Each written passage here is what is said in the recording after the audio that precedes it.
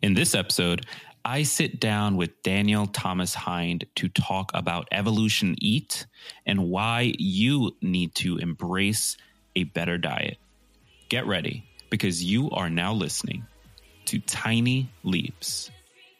Big change, big change.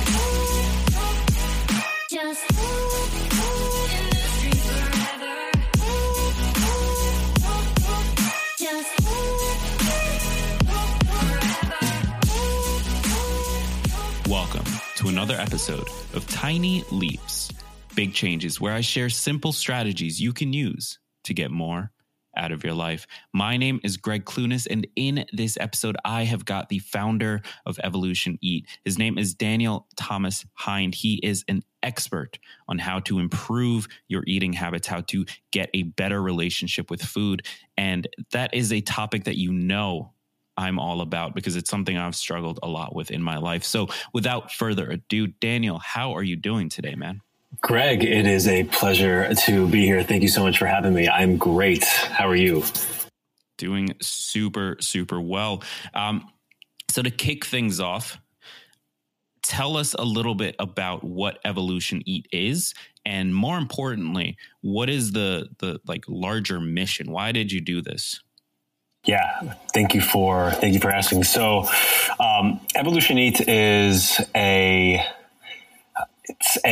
transformational diet and lifestyle coaching company. For the past 5 years, I've specialized in helping workaholics, high performers across multiple backgrounds and disciplines just become more productive at work and more fulfilled in life. And that's like an interesting way to talk about diet, but that's the sort of work we do. We do deep coaching for people who are really ready to once and for all make a change in their lives. And we specialize in working with people who are just overwhelmed with how to get this whole dieting thing right, or who know what to eat, but for some reason can't seem to put it all together or put it all in place. And so we focus way more on the mindset and the habits, the rituals, and the emotional dependencies of eating far more than we do on here's your diet plan, good luck, which is what 99% of this industry focuses on, giving you the plan and then, assuming that's all you need. But really, when you look at the equation, your diet is just one piece of the puzzle of living a healthy life and choosing healthily. There's so much more that influences our decision making than simply what the diet itself says to eat. And that's what I'm fascinated by. And that's the work that we that's the work that we pioneer. Okay. So, if we were to jump into just some quick, value content here, what have you found in your years of doing this is, let's say, the top 3 things that is really causing the biggest issues for people? Sure. So number one, we treat the process of healthy eating as a skill that you develop and practice over time versus a goal that you accomplish, which is what most people set out to do when they say that they're going to change their diet, right? They come from a perspective typically of, I need to lose weight, or I don't feel good, or I think that I need to lose weight, or whatever. And then they say, okay, I'm going to now go on a diet to accomplish that goal. And they may very well accomplish that goal. Most people don't, but some might. And what they miss along that process is actually learning how to implement this in your day-to-day life, how to learn the skill of showing up for yourself, and making choices that support who you are. And along the way, what they'll do is they'll make choices that sacrifice learning in order to accomplish the goal. So, for example, if you're dieting, you typically undereat, overtrain and like learn how to basically hate the process versus learn how to adopt this into a way of being. So this is why I say that this is a skill that you develop and practice, just like if you were learning how to play the piano, for example, or develop any other skill that gives you what you want out of life. This can't be about setting it really tough standards and then being perfect on day one. The process of learning is all about making mistakes and then investing in those mistakes and immersing yourself in an entire context and world of development that goes well beyond the task at hand. So skill development over goal setting is like number one. And there's so much baked into that regarding like how people approach dieting, the mentality of dieting, the mindset, the emotional impact that it has on people, that I'll pause and see if you want to go down that path at all. Yeah, so I'd love to get number 2 and number 3 and then sort of jump deeper into number 1. Sure. So skill development over goal setting. What can you frame the question again, just so I remember exactly what I'm answering? Yeah, sure. So basically just what are the top 3 things that you've noticed in your experience are really keeping people stuck? Gotcha. So number 1 would be that most people approach their diets as a goal that they accomplish, not a skill that they have developed. Number 2 would be, number 2 would be, we are all by nature emotional beings, and we make choices that are based from our emotions. So most of us are emotional eaters, and we just don't think of it that way. And what does that mean? That means that we typically make choices that either relieve pain or to seek pleasure, right? Which is why food, ubiquitous as it is so simple to abuse, because it's literally everywhere, and you can get your packaged drug of choice at any grocery store or any convenience store, or now with hundreds of apps on any app, and have it delivered to you immediately. So we're emotional beings, and we make choices that support how we're feeling, which is usually in order to relieve pain or to seek pleasure. And we've mistakenly given food, we've mistakenly misapplied food's context and meaning in our life, like where it is something to satisfy our emotional needs versus something that energizes us and makes us and makes us feel strong and stable and sturdy, right? So that would be number 2. And baked into that number 3 would be that food is addicting, right? Food is addicting, and many of us are addicted to it, especially the kinds that we wish that we weren't eating so much. And, billions of dollars are pumped into an industry to engineer foods to make you addicted. So it's not even your fault. It's literally designed that way.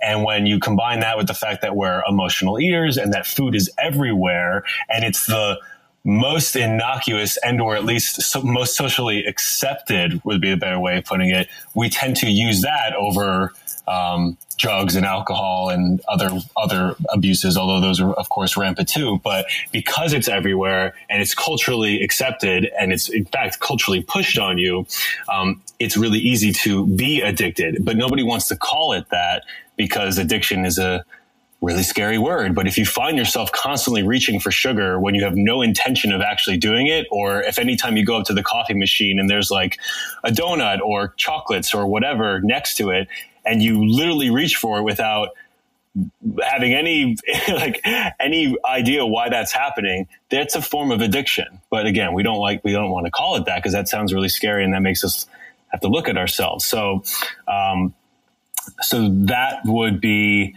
it. And then the fourth bit would be that a lot of these issues develop from childhood and the way that we were taught to be kind to ourselves, or how to spend time with ourselves, and or what's culturally pushed at us, like how our families relate to all this sort of stuff, and either how you as a kid do or don't relate to loneliness, or how you do or don't relate to loneliness, or coming back to the emotional piece, like how you spend time with yourself and take care of yourself. And again, because food is so ubiquitous, it becomes part of that at a very early age. And with the marketing, it's pushed at you so much. And, fast food growing up, I remember loving going to McDonald's, waiting for like either the new Beanie Baby or they played the Monopoly game, and they get you hooked from such a young age. So of course, when you grow up that way, and you've developed that relationship with food, and then you mistakenly think that dieting is the way to solve it, where you're like restricting yourself and depriving yourself, you're setting yourself up for failure. And it's really sad because so many people deal with this and or suffer from it on a daily basis. I mean, millions and millions of people, and don't know how to go about it. And yet they want the quick fix, right? So they want the quick fix. They're not willing or don't even know they're either not willing to go there or don't know the questions to ask, to make the leap, the transition, the transformation that they really need in order for this to become a way of life, a way of being. So yeah, I could go on forever. So those are the major pieces. Yeah. No, that makes perfect sense. And I think something you said in there really stuck out to me as just something I've actually been noticing a lot around my office and just every job I've been at, really. Food, and especially unhealthy food, really is kind of baked into culture. I mean, every office party is likely a pizza party, and every Friday is a donut day. And like, you have all of these things that, for whatever reason, as a culture, that is what we use as celebration. I remember noticing it.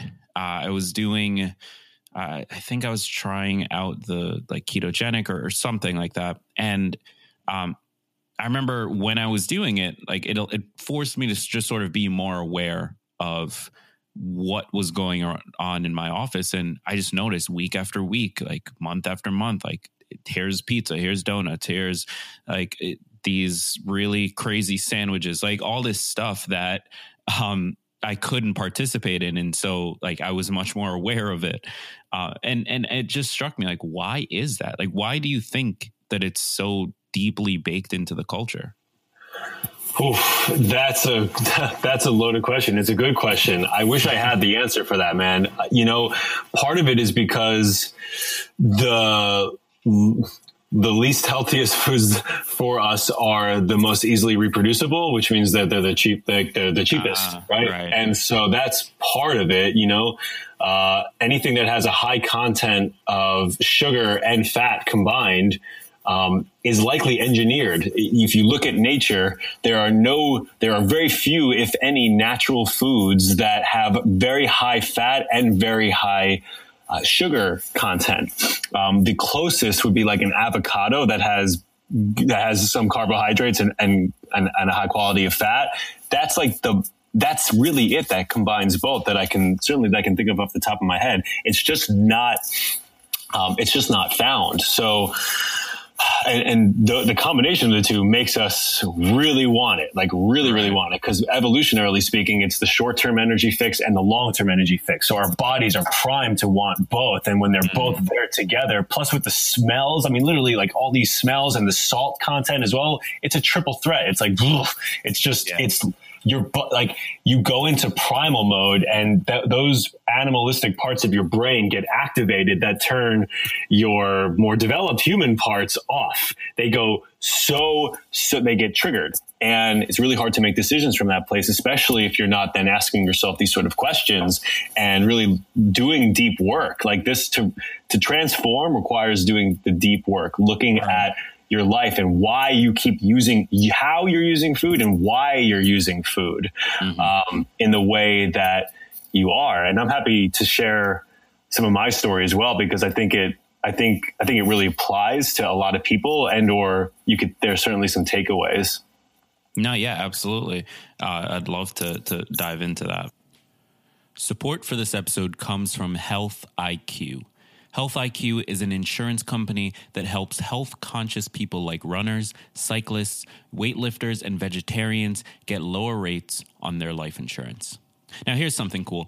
Did you know that physically active people have a 56% lower risk of heart disease, 20% lower risk of cancer, and a 58% lower risk of diabetes compared to people who are inactive? Duh. Of course, being healthy is going to decrease your risk of getting certain diseases. That just makes sense, right? Honestly, I don't think I'm surprising anyone with that info. So then, if you're putting in all this work to be healthy, why shouldn't you be rewarded for it with lower rates on your life insurance? That's part of why Health IQ was founded, and 56% of their customers save between 4 and 33% on the price of their life insurance just for being healthy. How cool is that? Finally, a company that actually recognizes you and your hard work. So to see if you qualify, head over to www.healthiq.com/tinyleaps. That's www.healthiq.com/tinyleaps. Head over there, get your free quote, or just give them a call. Let them know that Tiny Leaps sent you. That website again is www.healthiq.com/tinyleaps. Support for this episode comes from Podcast Movement. Listen, you've been listening to this show for 2 years now, and over that time period, you've definitely at least considered starting your own podcast, right? Then you need to be at Podcast Movement this year. Podcast Movement is the world's largest gathering of new and veteran podcasters, or anyone looking to start their own podcast the right way. Join over 2,000 podcasters from around the world in Philadelphia this July 23rd through 26th for 3 days of workshops, panels, parties, and way, way more. At Podcast Movement, you'll learn from the best, but more importantly, you'll get to meet some of your favorite podcasters and make lifelong connections that will be invaluable throughout your own podcasting journey. I've gotten so much from attending podcasting conferences, and I just know you guys are going to love this event. So for $50 off your ticket, just head over to www.podcastmovement.com and enter Tiny Leaps at checkout. That's www.podcastmovement.com and enter Tiny Leaps at checkout. This is a must-attend event, even if you're only curious about starting a show. So head over to www.podcastmovement.com right now and enter Tiny Leaps at checkout. I grew up a fat kid. They called me, the word was actually husky. I went to a Catholic school growing up and we had uniforms, and I'll never forget the day that my teacher on his first grade, she called me to the front of the room. We all had to pick up our uniforms and they called out everybody's sizes, and they go, like Kathy, small, Nicholas, medium. And then they go, Daniel, husky, which is like, whoa, thank you. Like, just in case I didn't already know that I was a little overweight, like you're going to call it out to everybody. And by the way, in case anybody's curious, husky is not a size. It's not a size, but apparently, I don't know. So you grow up with that understanding of yourself, and that really shaped how I identified with myself, and like what was and wasn't possible, and what was and wasn't, what I was and wasn't capable of. And, why did I grow up husky? Well, because I was obsessed with food. I grew up in an Italian household in which food was pushed at me from every angle. I was an only child, and my mother, God bless her, she loved me to death, oversaturated me with love, and food became part of that equation. So like, only child, lots of food, a sign of love. It became quickly a sign of reward. So like, if I did well at school, which is basically my personal contract with my parents, do well at school, get rewards. And the reward that I would choose over and over and over again was different food. Like, I love McDonald's, love fast food. That became part of it.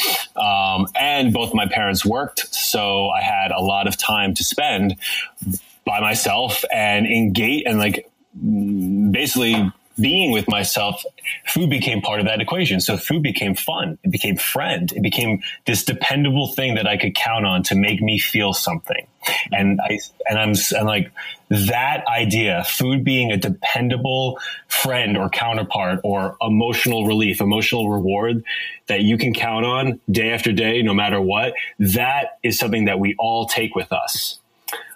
And I, of course, didn't know this at the time or even for many years, but later on in my life, during college, I started exercising intensely, like 7 days a week intensely. And I lost weight, but I still didn't look or certainly feel as good as I thought I should, given the amount of work that I was putting in. And it wasn't until after I graduated from Georgetown that I discovered the paleo diet, which was life-changing for me and is a version of what we mostly talk about and promote at Evolution Eat, although we can get into that. I don't actually promote any one specific diet. It's really about helping you fall in love with your diet, like the one that you actually care about and want to take with you for the rest of your life. It doesn't have to be dogmatic or principled or so principled if that's not important to you. But there are tenets of the paleo diet that stripping away processed sugars and refined carbohydrates and inflammatory foods like gluten and most dairy, etc.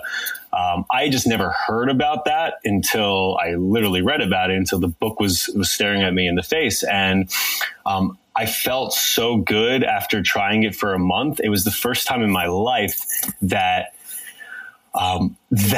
anything other than like drugs or alcohol could make me feel so good internally, right? That I was like, holy shit, this is actual medicine. You hear, food be thy medicine and all those cliches, but I was actually experiencing myself with that. I was like, wow, okay. So I adopted it fully, and I started to geek out on it, and I just became a way to identify with myself and to express myself out in the world. Like I started to really enjoy going food shopping and putting meals together. It became an expression of who I was, just like, for example, if I was learning how to play the piano, right? The piano becomes an expression of who you are, which is why you want to keep practicing and showing up. So that I noticed, and there was that piece in place. But even despite all that, and even despite like kind of even obsessing about it at times, the whole paleo thing, I noticed that I would still abuse food every once in a while. Not like a binge eater, but I would have nights where I would binge, or where the second that I go off plan a little bit, I would start to play these like amazing mind games with myself where I would reason myself into, okay, I had like a piece of bread at dinner, therefore I should order an entire pizza from Domino's and then get ice cream, right? Like, and just like that negative cascade effect where you go from who you are, right? And then it just cascades down into this whole other place. And then there's like the days of judgment after that, and the self-loathing, and then the trying to make up for it with either like exercising yourself to death or starving yourself or whatever. So I noticed that was still in me, even though I loved eating clean and healthy and loved how it made me feel and just like loved geeking out on it and all of it. And I started to get curious about why that was. Combine that with other happenings in my life where people started asking me to coach them because they were like, hey, you've been doing paleo for 2 years now. How did you keep that up? I've only ever been able to diet for like 2 or 3 months, and then I end up going back to normal, quote unquote normal. So all of that made me start to really look into all of this. And it's that we use food. There's the things that I talked about before, that dieting doesn't work. It only makes the problem worse. Right. We're emotional eaters, and we use food to make us feel something. And it's a very dependable feeling, right? In the short term, we can depend on it to make us feel something. And we use it to get an emotional reward, either to relieve pain or to receive pleasure. And then baked into that is that food is addicting. And so we're often reaching for it without our even realizing it. And then when we do choose unhealthily, we then convince ourselves that we've already lost cycle. It for the day. And therefore, right, might as well just keep screwing up, keep going down that path. Yeah. And it becomes this very deeply entrenched and circuitous thing that feeds on itself. And it's a lot, right? It's a lot. Sure. Most people don't think about all those elements at play. So as you were, for in your experience, as you were navigating this journey yourself, where did, and I want to take this back to that point number one, where did this concept of skill versus, what did you say, skill versus practice?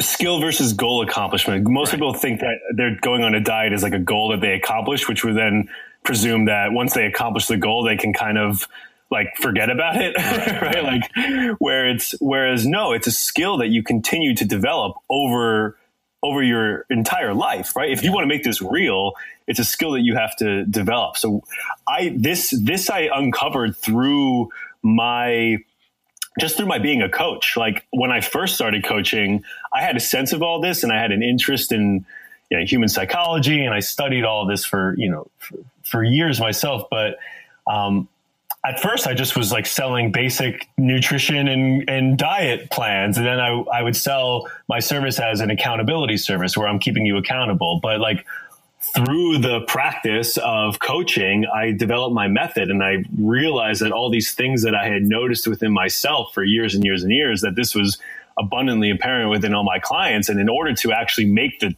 breakthroughs that they desired in their lives, we had to go way deeper than just can you or can't you follow these instructions, and can I hold you accountable? Like it's only going to be real for you if you actually start to develop a new relationship with food and the way that you show up for yourself in general, healthily, powerfully, and all the stuff that's getting in the way of that. So I wish I had like a clean answer for how I came up with that concept, but it started to dawn on me that this is a lifelong like in order to be successful, this will have to be a lifelong practice. And I just noticed how that translates in other skills that one acquires, and like that process towards mastery, which got me fascinated because I love studying masters at their crafts. And there are like a few obvious overlaps in all of their stories, which is like they typically have a mentor or a teacher or a coach, right? Or whatever that they have to hold themselves accountable to at first in order to just keep showing up and start training these new habits, creating these new habits and then training them.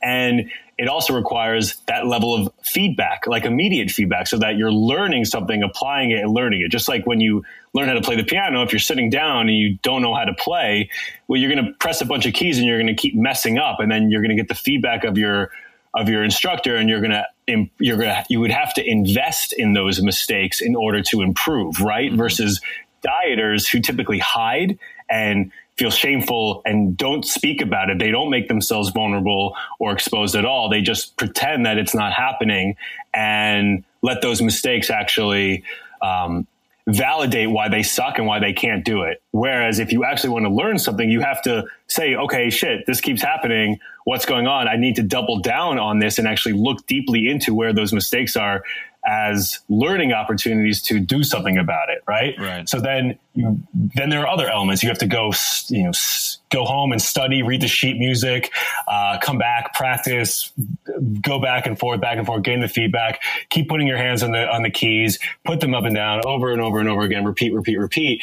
And then what's also true is that you have to start making choices in life that support practice, saying no to Xbox and yes to the piano, right? Saying no to your friends and saying yes to going back to practice. So you have to then make bigger macro lifestyle choices that support your getting better. And the key distinction between anybody who, between the 60-year-old who's performing in front of a massive audience and the kid who stops playing in high school because they don't have to do the requirement any longer, is that the 60-year-old falls in love with the process of practicing. And they don't view effort as a bad thing. They view it as an expression of themselves and something that they want to spend, and a way in which they spend time with themselves productively. Right. Got it. And that's it. Yeah, if you relate to your diet that way, you'll always be able, anytime you make a mistake, it's all good because that's just part of it. And it's not like, oh, now I'm off the plan or let me start over again. It's like, no, you can't start life over. You're already in it. So this is an opportunity to maybe find out something about yourself. This is an opportunity to double down on it if this is important. And really, this is an opportunity for you to approach this process of getting healthy, of losing weight, if that's what's important to you, from a longer term perspective of this is going to be a lifelong process and a practice that I develop over time versus this thing that I'm giving myself 3 months to accomplish. And if I don't, I suck. And if I do, I probably stress myself so much to get there that the likelihood of me keeping it is very low, right? Which is how almost everybody does it, because the rates of recidivism are like 95%, if not higher. Right. So I actually love this concept of treating your health journey, your relationship with food, almost in the same way that you would treat gaining any skill, right? Like if somebody listening to this really wanted to become a graphic designer, they would never fail once at it and then say, okay, well, I guess I'm done. Like that wouldn't happen. And in the same way, like if you really want to cut 20 pounds or you really want to put on an enormous amount of muscle, or you really want to do whatever your fitness and nutrition goal is, it's absurd to screw up once and then just stop. Like that doesn't make much sense. So I love that relationship that you're breaking down here. And I love the larger concept of let's fall in love with the process of it. Let's fall in love with how we learn that skill. So I would love, as we wrap up here, for you to break down just your top advice around how we can start to love that, how we can start to fall in love with it. Definitely. So, number one, I think most people psych themselves out from the get-go. And a lot of people who are listening to this might be like, wow, that's a cool concept. But then they'll still like want to lose weight as quickly as possible. And that's fine. I feel you. If there were times in my life where I had a lot of weight to lose, and of course you want to get there as quickly as you can because you just want to feel really good about yourself.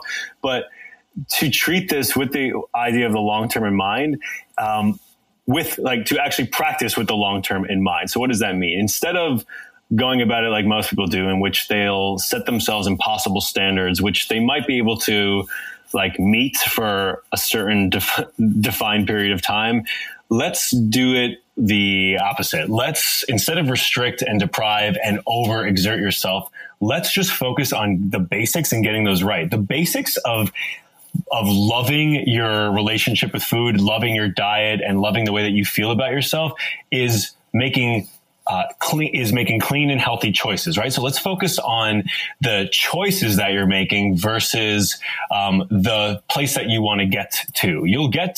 You'll lose the weight that you need to if you're consistently making healthy choice after healthy choice after healthy choice. So there's like a few pieces involved in that. So rather than restricting yourself and eating too little at first, practice the habit of making healthy choices. So there are, I say to my clients, at the beginning, especially, like, let's just eat enough of the good stuff. We want to develop a positive and healthy relationship with food in which you're actually looking forward to it and not dreading it, right? So especially if you're going to like start cleaning out and removing processed sugars and processed grains and all of that, that alone could be really unsettling for somebody. So if you combine that with eating too little of it, you're just you're going to be starving and you're craving. And when you're hungry, you crave things even more intensely. So when you remove sugar, you're going to crave it a little bit. And if you're hungry in addition to it, you're just going to go nuts. It's going to feel very uncomfortable. So we want to make sure to eat as much of the good stuff as possible. So like,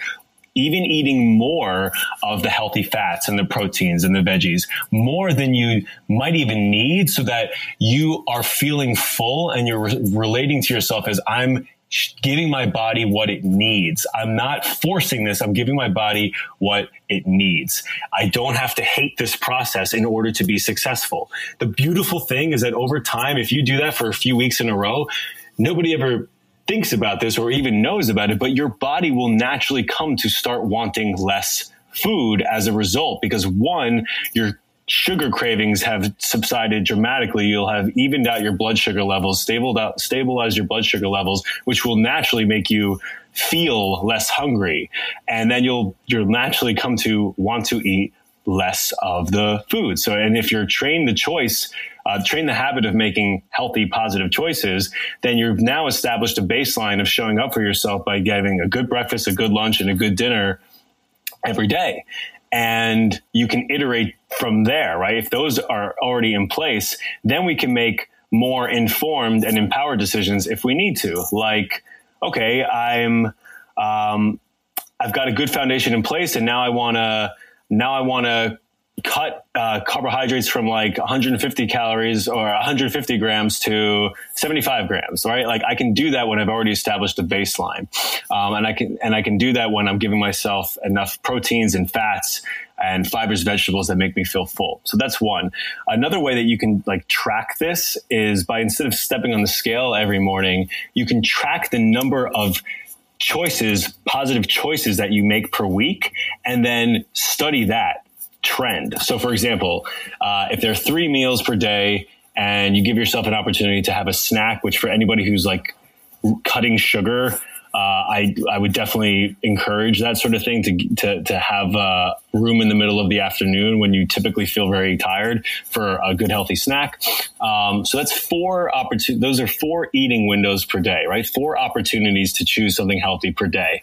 Times that by 7, that's a week of choices. By the end of the week, how many choices did you consider good and healthy? How many were you over or under? How many, right? And then we can start to study trends. If you find yourself consistently making unhealthy choices in the middle of the day, then that tells me, Daniel, a few things. One, you're probably not eating enough at lunch, first and foremost, because you're like hungry and or you're tired and you're looking for food.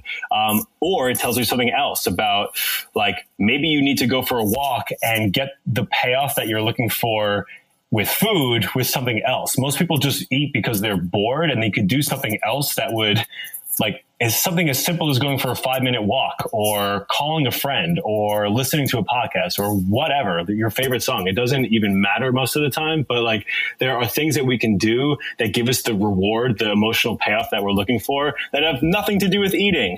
And those are then become habits that we can start working on and implementing. I'm going to pause because I could keep talking forever. Yeah, I mean, this is amazing. I'll let you run as long as you want to give us free info. But I want to respect your time. So I just want to say thank you so much for all of this. Like there's so much amazing content here. And I want to give the listeners a chance to connect with you further and just pick your brain, learn from you, have you as their sensei. How can they do that? Oh man, thank you so much. I have so much fun talking about this, and I appreciate you. I just appreciate you connecting with the message, because I think it's so freaking important, and I don't think it has to be so hard, but we just have to start looking at it from a different perspective. So for anybody who wants to engage with me, you can. My company is called evolutioneat.com. We're a coaching company. That's what we do. That's the only thing that we do. You can either work with me one-on-one, or we have a 6-month transformational coaching program, which is my entire method, just broken down into 4 main components. You have a community, you have a coach in me, you have weekly habits that you are working on. So here's one thing that I really want to encourage people as well. Instead of trying to get everything right all at once, instead of trying to play Mozart on day 1, remember, this is a process. And what we do with our program is we have you work on one habit at a time, lock that in, master it, and then move on. And the point is that over 6 months, you've literally changed your life. Week after week after week, having mastered very simple habits that feel so easy to master that it's almost as if I want people to ask themselves, am I doing enough? Because if you do that week after week after week after week and you iterate upon them, then after 6 months, you look back and you say, oh my God, my entire life is different. It's transformed my lifestyle and the way that I show up for myself. And that's something that we highly, not only do we encourage, but see, that's what we in the business call tiny leaps leading to big changes. That's exactly why I'm on your podcast, man. That's it, right? But everybody wants to be able to play Mozart on day 1 or play Jimi Hendrix, and then they can't. And they go, well, screw this. I might as well not do it, right? So our messages are very much in in alignment. And for anybody who wants to just geek out with me, I would normally never do this, but for your listeners, you can send me an email directly. Just say, heard you on Greg's podcast, or, put the name of the podcast in the subject line, and either I or my assistant will find that email and we can just have a conversation around it. This is so important. I spend all my days talking about it. I love talking about it. And I know that everybody's situation, there are overlaps, but everybody's situation is different.